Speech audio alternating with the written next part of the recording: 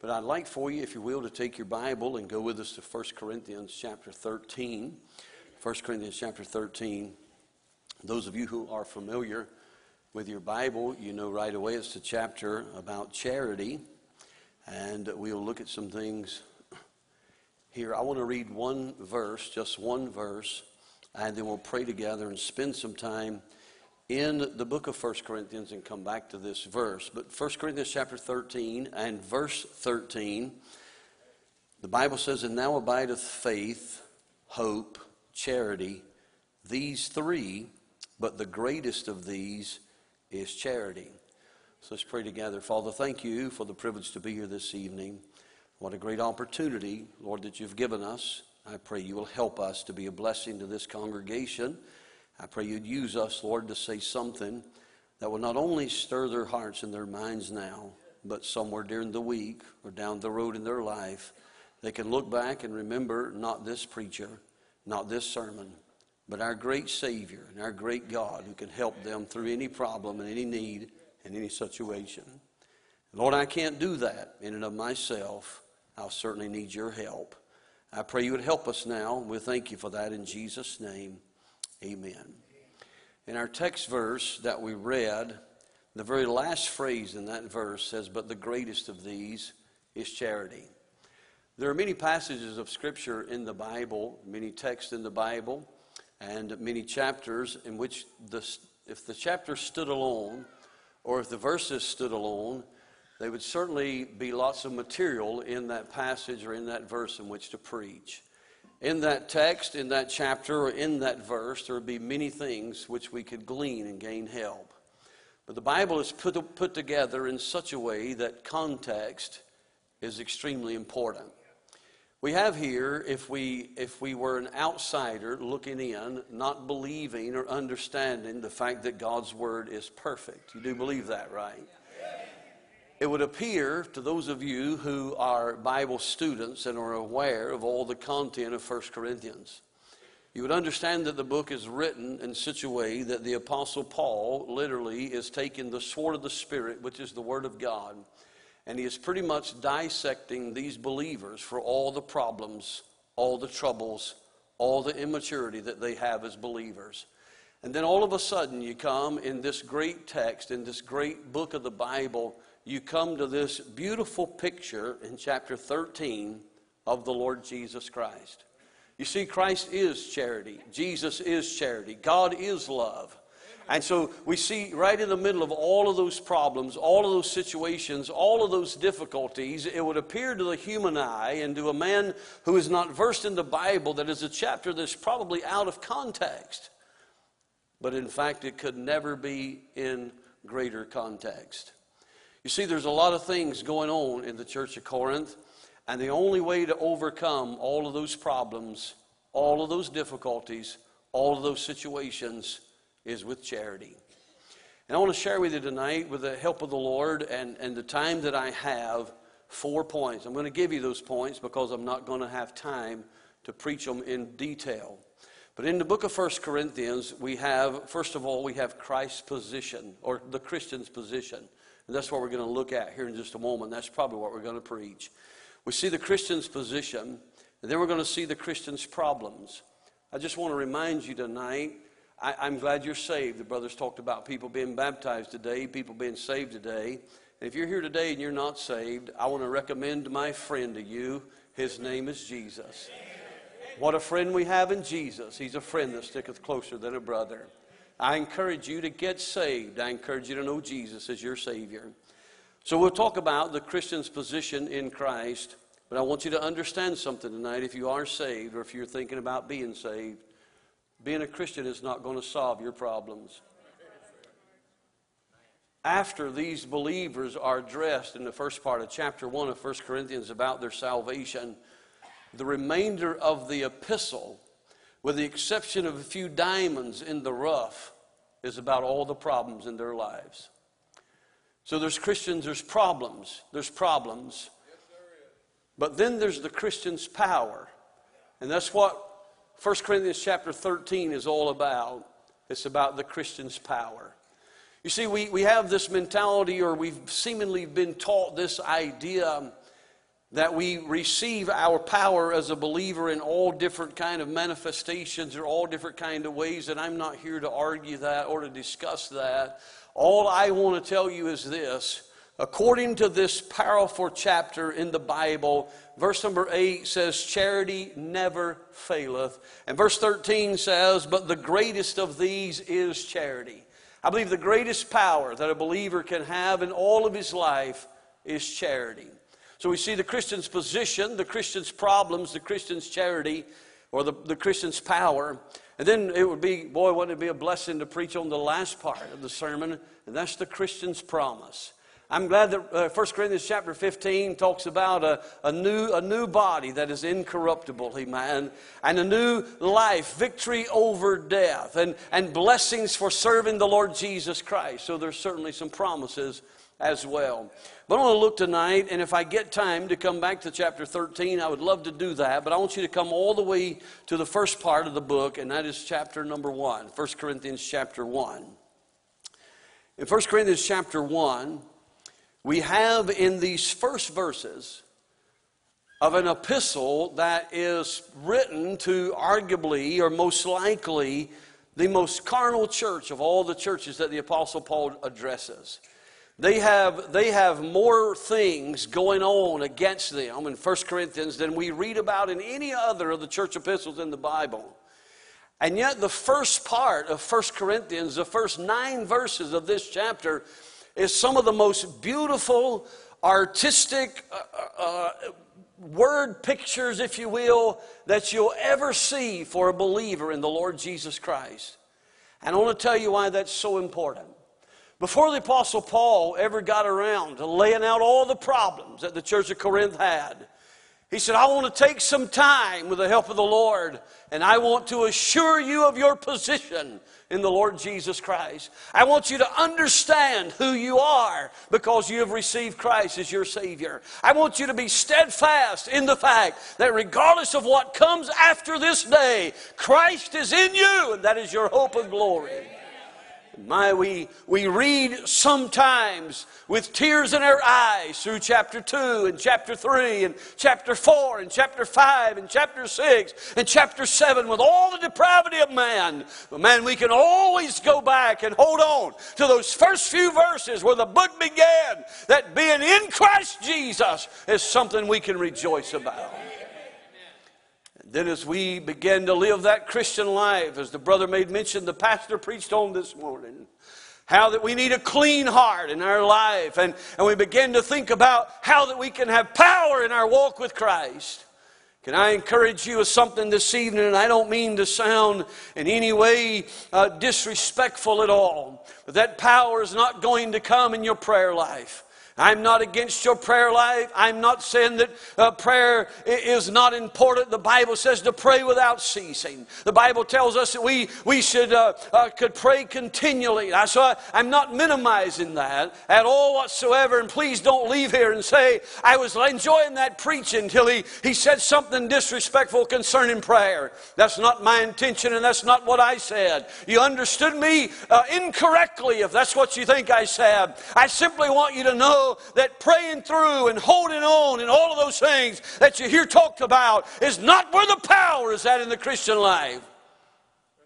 The power is in charity. The Bible says it never faileth.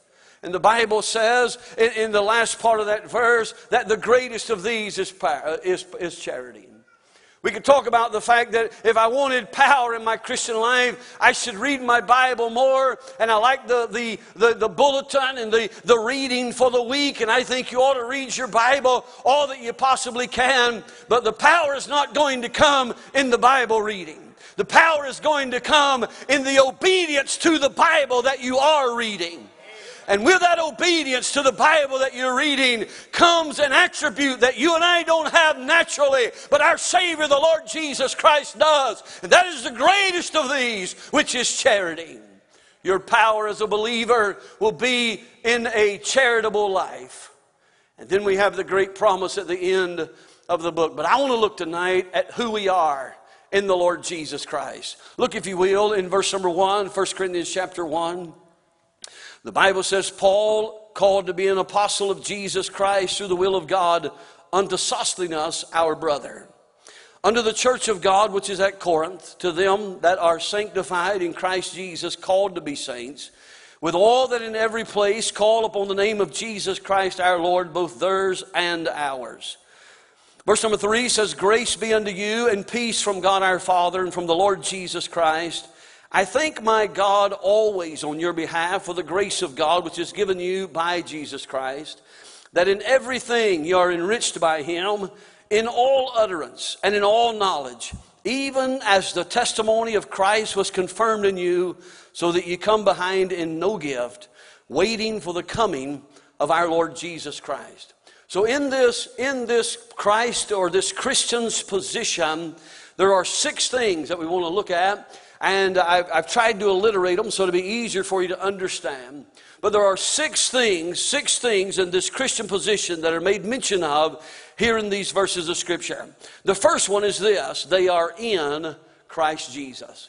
You see, the Bible says in verse number 2, unto the church of God which is at Corinth, to them that are sanctified in Christ Jesus. I want to say just a quick word about this sanctified that's made mention of here. Sanctification has a twofold meaning. Bible sanctification, we get caught up a lot of times in being sanctified from, and I'm all for being sanctified from. Please don't misunderstand me. But that's not all that it's talking about. It's not just sanctification from. In the Bible sense, especially here in verse number 2, it is also sanctified in.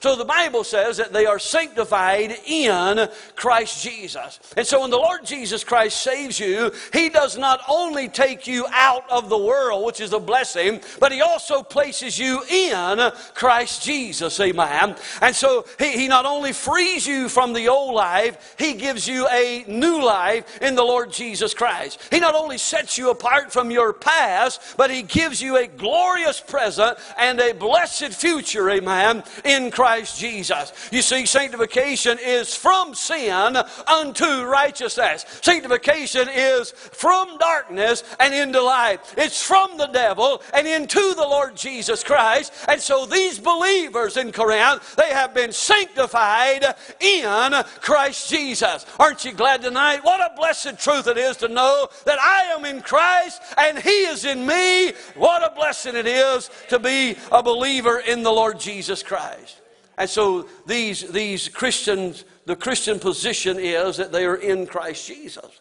Second of all, they are called to be saints. Look at the verse again. Unto the church of God, which at verse number 2, which is at Corinth, to them that are sanctified in Christ Jesus. Notice this other one, point number 2. They're called to be saints. Now, contrary to the Roman Catholic Church, who selects those who they want to pronounce to be saints after that they have died. Here's what I like about the Lord Jesus Christ. The Bible tells us that all believers are saints. Amen. So I look around the room tonight and I see a bunch of individuals that I don't know. There's several folks, my wife and several teenagers from our church. Thank you so much for coming and being with us tonight. So I know some of them. And I know your sister pastor, Brother Mark. And I know Brother Mike sitting over there smiling. So good to see him. But I'll tell you this. Here's what I know.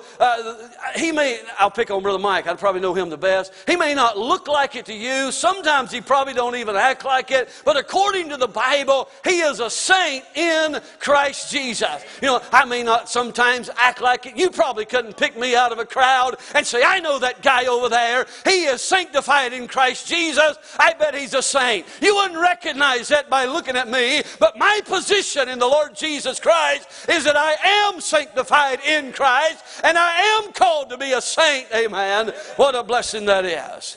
Amen. And so third of all, I really like this. Third thing that we see about this Christian position is that they are covered by grace. Look at verse number 3. Grace be unto you and peace from God our Father and from the Lord Jesus Christ. Look at verse number 4. I thank my God always on your behalf for the grace of God which is given you by Jesus Christ. So I made mention of the fact, this third point, they are covered by grace. Now, they not only received saving grace at the moment of salvation. The Bible says, "For by grace are you saved through faith, and that not of yourselves, it is the gift of God." We thank the Lord for saving grace. But as you read this verse, Paul has already concluded the fact that these believers at Corinth, they are sanctified in Christ Jesus. They're called to be saints. And at the present time of this reading, the Bible says, "Grace be unto you." And then it says in verse number 4, "The grace of God which is given unto you." So as we're reading this verse, present tense, they are receiving God's grace. Aren't you glad that God didn't just save you by His grace and then He run off somewhere and left you? No, I needed grace to be saved. I needed grace to get up this morning. I'll need grace to leave here this afternoon. I need grace as I'm standing here this evening. I'm glad for the grace of God that is continually covering those who are sanctified in the Lord Jesus Christ. I've needed grace to get saved. I needed grace when I got saved. I heard a preacher the other day. I was preaching in Kentucky, and I heard a preacher say, he said, "I want to tell you something. I didn't know how to get saved, but I'm glad that God knows how to save sinners." Amen. Ain't that a blessing? I'm glad for the grace of God that'll birth a man into the family of God, and then the grace of God that'll be with him every day of his life. And so these believers at Corinth, of all places, are covered by the grace of God. What a blessing. I'm not going to be able to get into all that I want to preach, so I'll go ahead and tell you this. I mentioned it earlier, why this is so important. Paul is going to begin in this same chapter, as early as verse number 10, taking the sword of the Spirit and saying, you got problems with your unity here. You got problems with your favorite preacher here. You got all kinds of disunity and division going on. But thank God you're covered by grace. You know why that's so good to me? Because I know me. And as bad as I hate to admit it, I'm not guilty of everything that this church of Corinth is guilty of, but I'm guilty of enough that it's scary. And I'm thankful for the grace of God that covers me. So they are in Christ Jesus. They're called to be saints. They're covered by grace. They had cumulative riches. Look at verse number 5. I love it. That in everything. No, that's a big word. In everything, ye are enriched by Him. Is it not true that our new life in Christ and our continual covering of His wondrous grace has made every aspect of our life richer than it ever was before? In everything, the Bible says, you are enriched by Him. Look at this. He doesn't stop there. That's a great statement in and of himself, but there's a comma there, and there's a continuation after that. He gives some specifics to which we are enriched in. He said that in everything, you're enriched by Him in all utterance and in all knowledge. So this church at Corinth, I keep saying that. Obviously, he's writing to you and I as well, but I want you to understand the carnality of the church at Corinth.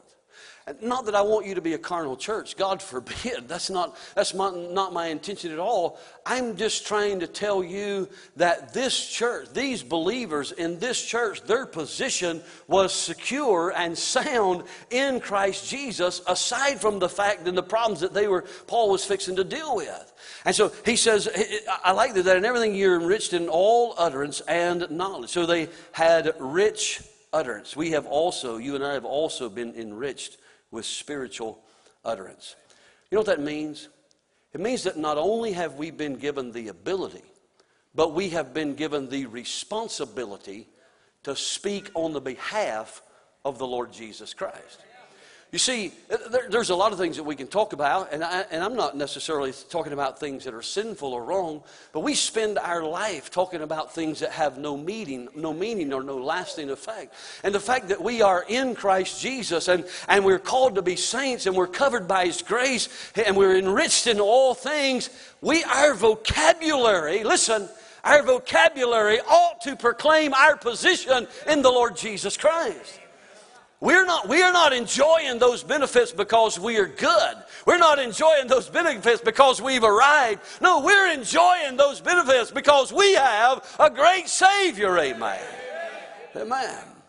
And so that in everything you're enriched by him in all utterance and in all knowledge. Now, so not only did they have rich utterance, they had rich knowledge. Now, I want to just give you a small example of this. We're living in a time when college professors don't know the difference between a male and a female. We're living at a time when people who are members of our government don't know what a woman is. They have been educated to degrees that are out the roof, but they don't even know where they came from. Listen, we have rich knowledge. Not only do I know where I came from, I know where I'm going. People are paying circus millions of dollars to try to know their future. Friend, my future is secure. It's in the Lord Jesus Christ. I'm going to be with Him, amen. Hey, I've got some rich utterance and some rich knowledge. I've got something to talk about, and I know where I'm going, amen. Now, the fifth thing that we see is that they have a confirmed testimony. Look at verse number 6. The Bible says, even as the testimony of Christ was confirmed in you. Now, the word confirmed means made certain as to truth. In other words, it's validated. So, if you're wondering, in case you're wondering, well, I've been confirmed, but how long is it going to last? Preacher mentioned of it earlier. Is it going to end, or is it, is it good for a few days? Is it, I got a 30-day trial period. I've been confirmed, but I don't know it. How long is it? Well, just keep reading your Bible, amen. Verse number 7 says, look at verse number 6. Even as the testimony of Christ was confirmed in you, so that you come behind in no gift, waiting for the coming of our Lord Jesus Christ. Oh, verse number 8 is wonderful. Who shall also confirm you unto the end? I'm not confirmed for a 30-day trial period. I'm not confirmed for 6 months, or I'm not confirmed until I mess up or until I do something wrong. I'm confirmed up to the end, amen. Hey, we can take time out and shout about that if we wanted to. But that's not even the best part. The Bible says in that verse of Scripture that we are confirmed blameless. Blameless unto the end. Do you not know me? Do you not know my life? Do you not know my struggles? Do you not know my difficulties? Do you not know my problems? Do you not know all that I'm facing? Oh, Paul, you don't understand. He said, no, preacher, you don't understand. You are confirmed blameless because you have a great Savior. It's not about you. It's about your God, amen. They have a confirmed testimony.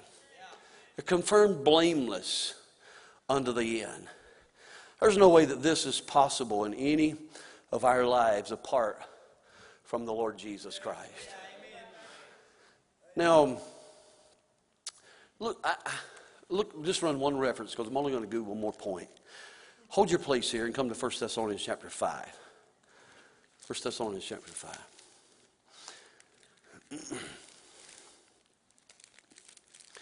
In 1 Thessalonians chapter 5, the Bible says this in verse 23. It says, and the very God of peace sanctify you wholly. And I pray, God, your whole spirit and soul and body, look at these next 2 words, 3 words, be preserved blameless unto the coming of our Lord Jesus Christ. I am confirmed blameless. I am preserved blameless unto the coming of the Lord Jesus Christ. That ought to make you want to shout. You say, preacher, I can look at the rest of those people in 1 Corinthians and I can relate to all that. Then get your eyes off of that. And get back over here in chapter 1 at these first few verses and get a good look at who you are in the Lord Jesus Christ. We're confirmed blameless. We're preserved blameless unto the coming of the Lord Jesus Christ. You say, the only thing that we can say about that is this. It must have been that God did something for us that we could not do for ourselves. Now here's the last point, and I'm going on vacation. they came behind in no gift. Look what the Bible says in verse number 7. So that they came behind in no gift. In no gift. God had given them gifts. This church had all the gifts. I believe the Bible. We read through 1 Corinthians. I encourage you to do that, just so you can get the gist of what I'm trying to say tonight. You're not going to see any evidence of great gifts in their life. You're going to hear some talk about those gifts that over there in chapter 12 and chapter 14 and all those stuff that Paul has to wind up rebuking. But from the outside looking in, we don't really see much evidence of gifts. But I don't have to see any evidence of gifts in their lives for it to prove the Bible to me. If it says so in the Scripture, it is true. The Bible says they came behind in no gift. I lay that out like that for one reason. There's a room full of people here tonight, and every single one of you that is in Christ Jesus has been gifted by God to do something for Him. I hope you're not like the believers at Corinth and we can't find any evidence in it in your life. It's there if you know Him. So whatever gift it is that God has given you, get busy exercising that gift. Now, just one more thing. It's not a point. It's a conclusion to the sermon. Preacher, I don't understand. I have no idea how. I know I'm saved. I know I've trusted the Lord Jesus Christ. I can see with you in the Scripture, and I believe the Bible, that I'm sanctified in Christ, that I am called to be a saint, that I am covered by the blood, that I have a confirmed testimony. I'm enriched in all things, and God has given me a gift, but how in the world is that possible? You don't know me, preacher. No, but I know who that God is. And your answer is found in verse number 9. What's the first three words? God is faithful. You see, the honest testimony of the fact is you're not faithful. The honest testimony of myself is I am not faithful. I strive to be faithful. I'm not minimizing faithfulness. I think you ought to strive to be as absolute faithful as you possibly can. But the truth of the matter is all of us come short in one area or another or many. But our God comes short in no area. All of these things are possible to all of us who believe because our God is a faithful God. Now, as you read the book of Corinthians, the book to the church of Corinth, the book of 1 Corinthians, if you divide the book of the 1 Corinthians into two sections, you can divide it other ways. But you can divide it in two ways. One of those ways is the very next verse begins the second section of the book of 1 Corinthians.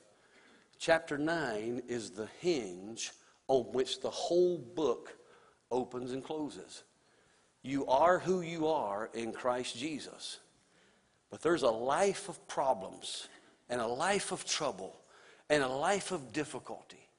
And the only way you're ever going to be able to resolve any of those issues is if your life is filled with charity. And then one of these days we have the great promise in chapter 15. Let me just read. I lied. I did not mean to. Preachers are bad for this. I just want to read one verse. I would quote it, but I can't remember it. It's something to encourage you, okay? 1 Corinthians chapter 15, you know the verse. It's the last verse in chapter 15, and this is what it says. Therefore, my beloved brethren, be ye steadfast, unmovable, always abounding in the work of the Lord, for as much as ye know that your labor is not in vain in the Lord. Listen, life has been different the last few years. We've faced things we've never faced before. The brother told me earlier that the pastor made mention, the assistant pastor made mention of the 200 and some on the buses. He said we had 700 before COVID. Life has changed, but don't quit. Don't give up. Don't get weary. Don't get sidelined. We got a faithful God. He will not fail to reward you for your service in the Lord. We have a great promise. God bless you, Pastor.